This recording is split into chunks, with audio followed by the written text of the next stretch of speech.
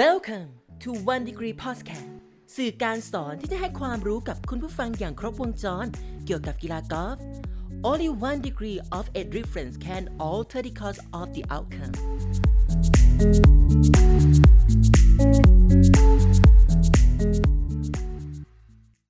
สวัสดีค่ะนางสาววินิธาพึ่งถนอมนักวิทยาศาสตร์การกีฬามหาวิทยาลัยธรรมศาสตร์ค่ะ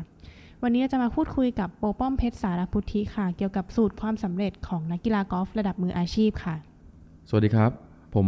โปป้อมเพชรสารพุทธิครับในช่วงหลายๆปีที่ผ่านมาเนี่ยผมได้มีประสบการณ์ในการโคชชิ่งระดับ PGA Tour นะครับ European Tour แล้วก็ Asian Tour รวมถึง LPGA Tour ด้วยซึ่งผมมี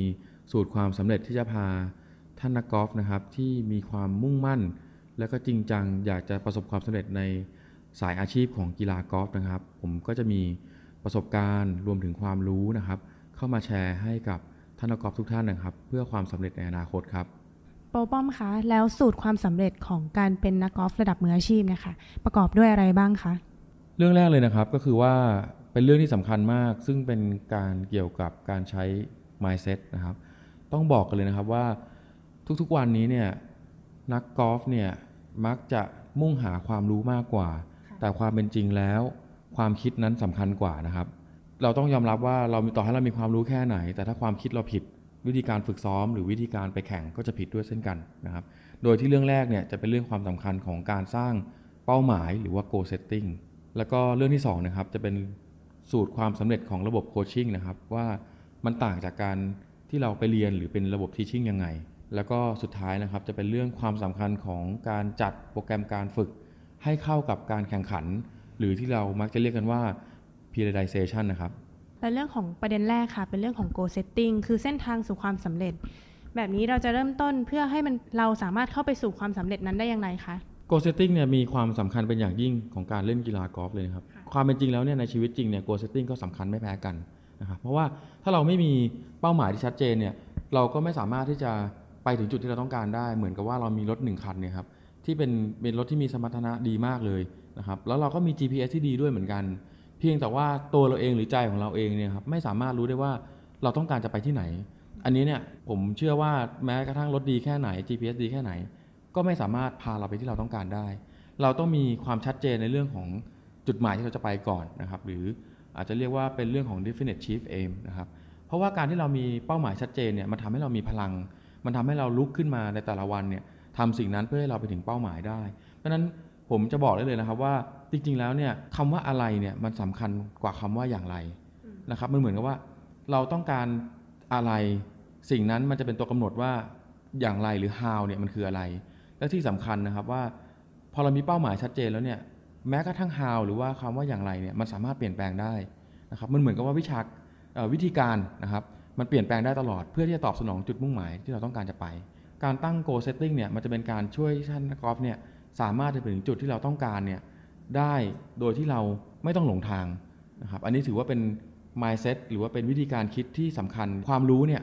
มันสำคัญน้อยกว่าความคิดนะครับความคิดต้องมาก่อนเราวิ่งไปหาความรู้เพื่อตอบสนองความคิดของเราทำได้นะครับแต่ถ้าเรามีความรู้เยอะไปก่อนแต่เราคิดผิดผมเชื่อนะครับว่านักกอล์ฟทุกท่านเนี่ยไม่สามารถที่จะไปถึงจุดที่เราต้องการได้นะครับแล้วเป้าหมายของแต่ละท่านอย่างเงี้ยค่ะบางคนอยากไป PGA Tour European Tour อย่างนี้เราควรจะเริ่มจากการตั้งเป้าหมายประมาณไหนคะถึงจะแบบมีความเป็นไปได้แล้วก็สามารถทำได้จริงแน่นอนครับการตั้งเป้าหมายเนี่ยมันเป็นอะไรที่สามารถที่จะตั้งจากหลักความเป็นจริงได้หรือเราสามารถที่จะใช้เรื่องของจินตนาการนะครับในการตั้งก็ได้เหมือนกันสิ่งนั้นทั้งสองสิ่งที่ผมพูดไปเนี่ยมันไม่มีสิ่งที่ผิดเลยมันจะผิดตรงที่ว่าเราเนี่ยไม่ได้รู้ตัวเองก่อนว่าณตอนนี้เนี่ยความสามารถจริงๆแล้วเราอยู่ที่ตรงไหนผมอาจจะตั้งเป้าหมายก็ได้ผมอยากจะไป PGA Tour แต่ว่าการที่ผมจะรู้ว่าตรงนั้นเนี่ยมันจะเป็นเป้าหมายระยะสั้นหรือระยะยาวเนี่ยเราจะต้องรู้ก่อนว่าตัวเองเนี่ยมีความเก่งอยู่ที่ตรงไหนก่อนอย่างเช่นว่าณปัจจุบันเนี้ยเราสามารถที่จะเล่นอยู่ที่Thailand PGA Tour นะครับซึ่งเป็นโลคอลทัวร์ของประเทศหนึ่งนะครับเรามีความเก่งแล้วเพียงแต่ว่าเราอยากจะไปทัวร์ระดับโลกคือ PGA Tour เนี่ยความต่างกันระหว่าง PGA Tour กับโลคอลทัวร์เนี่ยมันต่างกันขนาดไหนและเราจะไปถึงตรงนั้นได้ยังไงอันนั้นคือสิ่งที่จะบอกได้ว่าในแต่ละวันที่เราลุกขึ้นมาเนี่ยต้องทำอะไรบ้าง อย่างนี้เราควรจะเริ่ม รู้ตัวยังไงก่อนคะว่าเราจะไปที่จะก้าวไปสู่การพัฒนาต่อไปได้ค่ะโดยหลักของการโคชชิ่งของโปรป้อมนะครับก็คือว่านักกีฬา1คนที่เข้ามาเนี่ยสิ่งที่โปรป้อมอยากจะรู้ก่อนเลยเนี่ยก็จะเป็นเรื่องของการที่คุณมีความสามารถเท่าไหร่หรือว่าเพอร์ฟอร์แมนซ์ของเราเท่าไหร่อย่างเช่นนะครับน้องแป้งคือว่าถ้านักกีฬาคนนี้นะครับมีระยะไดฟ์เฉลี่ยนะครับอยู่ที่280หลาเราก็ต้องมานั่งดูก่อนว่า PGA ทัวร์ที่เขาต้องการในระยะไดฟ์จริงๆมันคือเท่าไหร่จากประสบการณ์ที่โปรป้อมไปมาแล้วก็ข้อมูลที่โปรป้อมมีเนี่ยสามารถบอกได้เลยนะครับว่า PGA ทัวร์เนี่ยต้องการที่ระยะไดฟ์เฉลี่ย295หลานะครับพอเรารู้ถึงระยะไดฟ์เฉลี่ย295หลาเนี่ยแล้วเราไดฟ์อยู่ที่280หลาเนี่ยความต่างมันอยู่ที่15หลา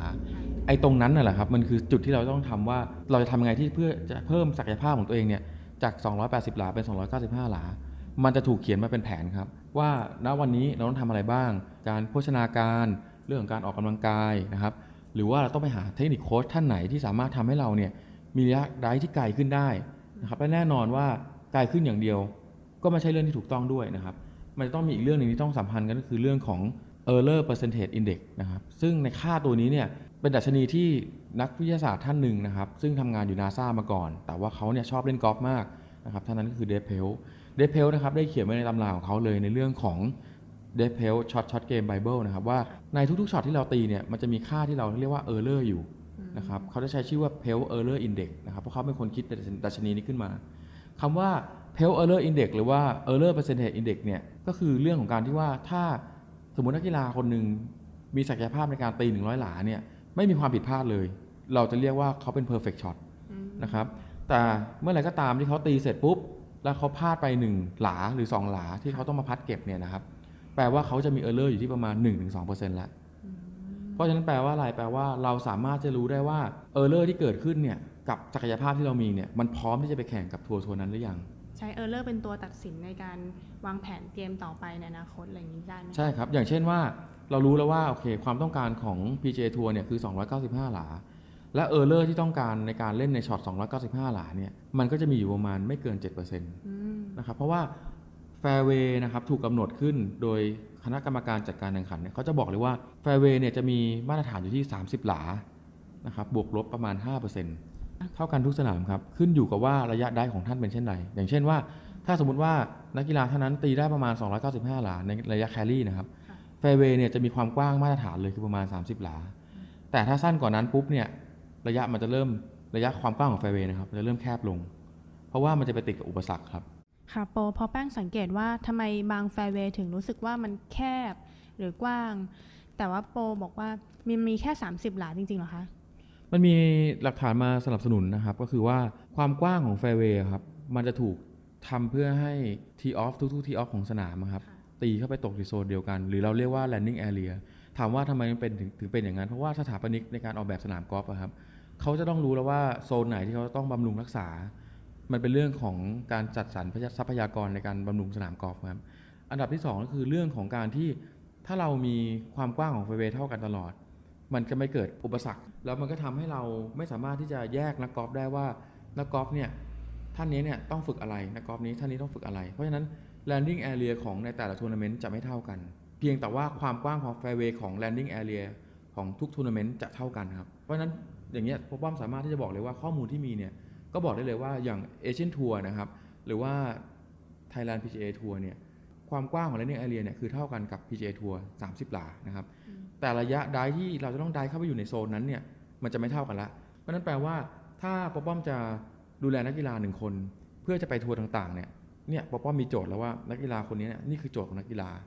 เราจะทำยังไงเพื่อที่ให้นักกีฬาคนนี้เนี่ยสามารถไปอยู่ในตามทัวร์ต่างๆเมื่อเรามีโจทย์แล้วเราก็สามารถสร้างแผนการฝึกได้เพื่อเข้ากับโจทย์อันนั้นได้นักกีฬากอล์ฟก็ไม่จำเป็นต้องตีไกล300หรือว่าระยะที่มากๆเกินความจำเป็นใช่ไหมคะอันนี้เป็นเรื่องถูกต้องเลยครับอย่างเช่นว่านักกีฬาที่ตีไกลมากๆในทัวร์นาเมนต์ที่มี landing area ไม่ไกลมากเนี่ยเขาก็จะไปเจอจุดแคบอีกเหมือนกัน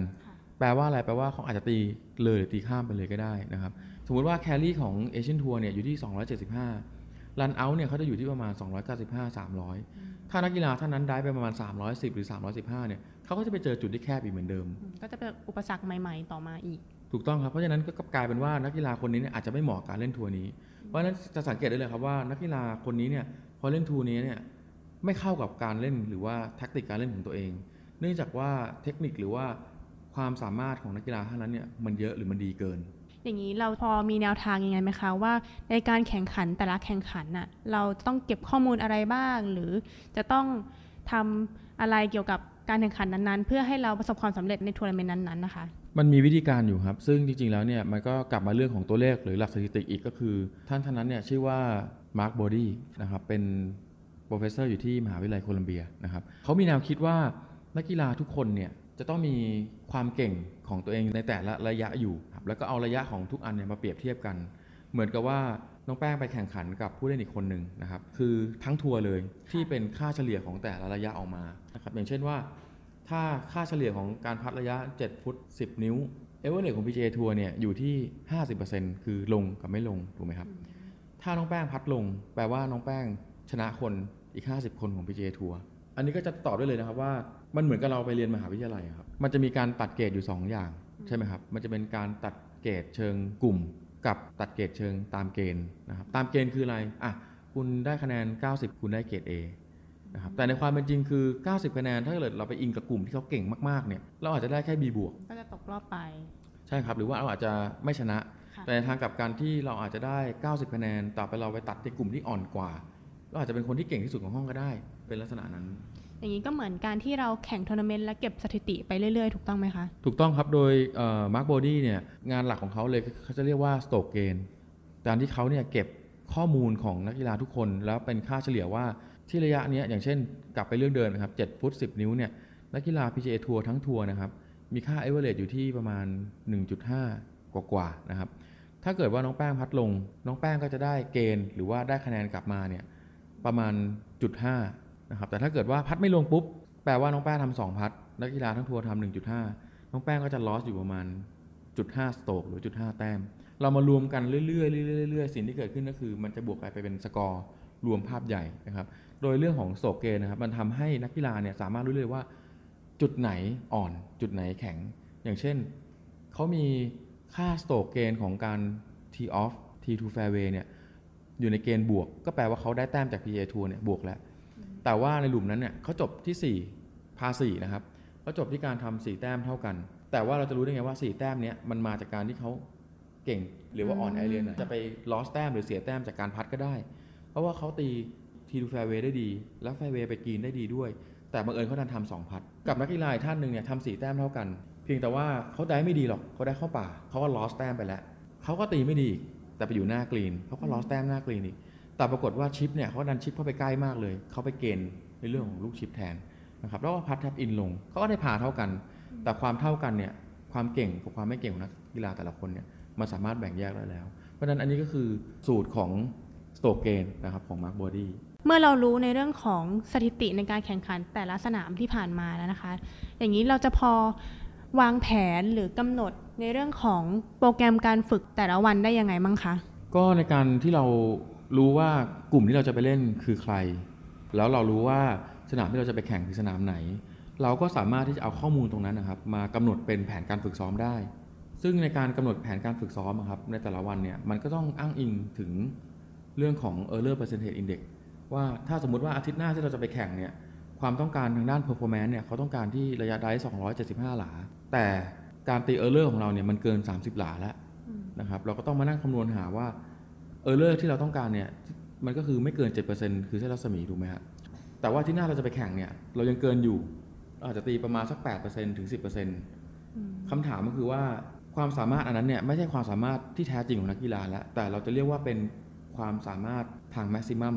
performance นะครับมันเป็นความสามารถที่สูงสุดนะครับแต่ว่าไม่ใช่ความสามารถเชิง optimum performance ก็คือความสามารถที่เราสามารถทำได้โดยเกณฑ์เฉลี่ย average ของเราชิวๆสบายๆเพราะฉะนั้นป๊อปป้องก็จะบอกแล้วว่าอาทิตย์หน้าเนี่ยคุณไม่ควรจะตีเทคนิคนี้นะหรือไม่ควรจะตีทักษะอันนี้แหละเพราะว่ามันเป็น maximum ถ้าคุณดีคุณอยู่คุณไม่ดีคุณไม่อยู่อันนี้ไม่ใช่เรื่องของนักกีฬาการแข่งขันละมันกลายเป็นว่าการที่คุณตีดีที่สุดมันอาจจะเป็นวันฟุกของคุณก็ได้แต่จริงๆข้อมูลที่ดีที่สุดของคุณหรือเป็นข้อมูลมาตรฐานอาจจะเป็นเรื่อง optimum ใช่ครับ optimum เนี่ยสำคัญมากที่สุดเลยเพราะมันสามารถทำเรารู้ว่าคุณสามารถที่จะไปเล่นทัวร์นี้ได้จริงหรือเปล่าเราก็สามารถที่จะเทสหรือทดสอบเราตั้งแต่อยู่ในสนามได้เลยก็ได้ว่าคุณพร้อมหรือไม่พร้อมที่จะไปสัปดาห์หน้าถ้ามันต้องแข่งจริงแล้วคุณไม่พร้อมอันนี้จะเป็นเรื่องของการวางแทคติกแล้วไม่ใช่การที่เอาความสามารถของตัวเองไปแข่งกับคนอื่นแล้วก็ มันเหมือนกับอย่างนี้น้องแป้งครับมันเหมือนเราเป็นไข่หรือเป็นหินนะครับถ้าเราเป็นไข่เราตัวเองเนี่ยเราโยนไข่เข้าไปที่หินเนี่ยโยนโดนหรือไม่โดนหินไข่มันก็แตกถูกไหมครับใช่ค่ะแต่ถ้ากลับกันเราเอาไข่ไปวางไว้เนี่ยแล้วเราเป็นหินวันนี้เราโยนเข้าไปเนี่ยโยนมันอาจจะไม่โดนก็ได้แต่มันก็รอวันที่เราโยนให้มันโดนไข่มันถึงจะแตกถูกไหมฮะมันก็2อย่างว่าเราจะเป็นไข่หรือเราจะเป็นหินแค่นั้นเองนะครับอันนี้ก็คือความสามารถเชิงแม็กซิมัมกับเชิงออปติมัมครับก็คือใช้ระยะเป็นตัวบ่งบอกแม็กซิมัมกับออปติมัมใช่ไหมคะใช่แล้วอย่างนี้ถ้านอกจากข้อมูลปัจจัยนี้ค่ะในเรื่องของผลเชิงปริมาณหรือผลเชิงคุณภาพที่เราสามารถแสดงออกมาได้ที่เห็นเป็นรูปธรรมออกมาอย่างนี้ค่ะมันจะมีตัวอื่นอีกไหมคะที่แสดงให้เราเห็นชัดเจนขึ้นต้องเล่าย้อนไปนิดนึงครับว่าเชิงปริมาณกับเชิงคุณภาพคืออะไรนะครับก็คือว่านักกีฬา1คนเนี่ยเขาจะบอกเลยว่าโปรครับวันนี้ผมตีไม่ดีเลยไอ้คำว่าตีไม่ดีเนี่ยมันคืออะไรเราในมุมการเป็นโค้ชเนี่ยเราก็จะงงแล้วไม่ดีคืออะไรเมื่อกี้ยังตีเข้าไปใกล้อยู่เลยก็ใกล้เป้าหมายที่เราต้องการแล้วใช่ครับทีนี้เราก็ต้องมานั่งมองว่าไอ้คำว่าไม่ดีของเขาเนี่ยคำไม่ดีของเราเนี่ยมันคืออะไรคำว่าไม่ดีของผมเนี่ย100 หลาผมตีผิดไป10 หลาเนี่ยผมบอกไม่ดีแต่นักกีฬาท่านจะบอกว่าคำว่า100 หลาของเขาเนี่ยเขาตีผิดไป1 หลาเนี่ยคือไม่ดีแล้วเพราะฉะนั้นการวัดผลเชิงคุณภาพคือคำว่าดีหรือไม่ดีชอบกับไม่ชอบอยากหรือไม่อยากอันนี้คือเชิงคุณภาพเราก็ต้องแปลงตัวนั้นเนี่ยมาเป็นตัวเลขให้ได้ก่อนเพื่อจะได้รู้ว่าไอ้ปริมาณที่เขาพูดถึงเนี่ยในเชิงคุณภาพมันคืออะไรอย่างนี้ผมรู้แล้วว่านักกีฬาคนนี้บอกว่าผิด1 หลาที่ระยะ100 หลาคือไม่ดีผมก็จะรู้ว่า100ผิด1สำหรับเขาแปลว่าไม่ดีหน้าที่ของผมคือจะทำยังไงให้100เนี่ยมันผิดต่ำกว่า1ให้ได้เราต้องมีตัวเนี้ยที่เป็นตัวเลขชี้วัดในเชิงคุณภาพและเชิงปริมาณเนี่ยที่มันเท่ากันก่อนนะครับไม่อย่างนั้นเนี่ยนักกีฬาจะหลงทิศหลงทางทันทีเลยเพราะบางทีมันเกิดจากเมนทัลหรือความกลัวต่างหากนะครับซึ่งจะพูดในบทต่อไปนะครับต่อมาเมื่อเราได้รู้ถึงโปรแกรมของรายวันไปแล้วนะคะอย่างนี้เราจะมีการคาดการณ์สำหรับการเตรียมเข้าสู่ทัวร์นาเมนต์ต่างๆที่เราไม่คุ้นเคยได้ยังไงบ้างคะก็ต้องยอมรับครับว่าผมเองก็ไม่เคยจะไปทุกที่ทั่วโลกนะครับหรือว่าบางประเทศเราก็ไม่เคยไป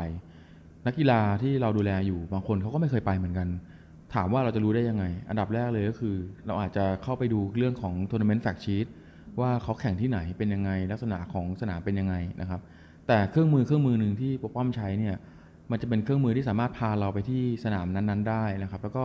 มีเครื่องมือเยอะแยะเลยที่จะช่วยได้ก็คือโปรแกรม Google Earth นะครับเราสามารถที่จะเข้าไปที่โปรแกรมนั้นได้นะครับแล้วเราก็ใช้เครื่องมือที่เรียกว่าเป็นรูเลอร์หรือเป็นไม้บรรทัดเนี่ยสามารถที่จะวัดความยาวของสนามได้ความกว้างของสนามได้และที่สำคัญเนี่ยเราสามารถจะรู้เลยว่าระดับของสนามเนี่ยความสูงต่ำเนี่ยมันเป็นยังไงเราก็ใช้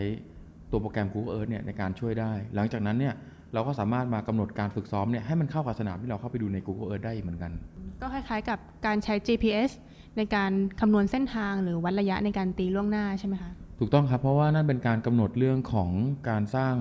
Error Percentage Index นะครับหรือว่าเป็นเรื่องของการสร้าง performance ที่จะเข้าในการเล่นกับสนามนั้นๆได้นะครับ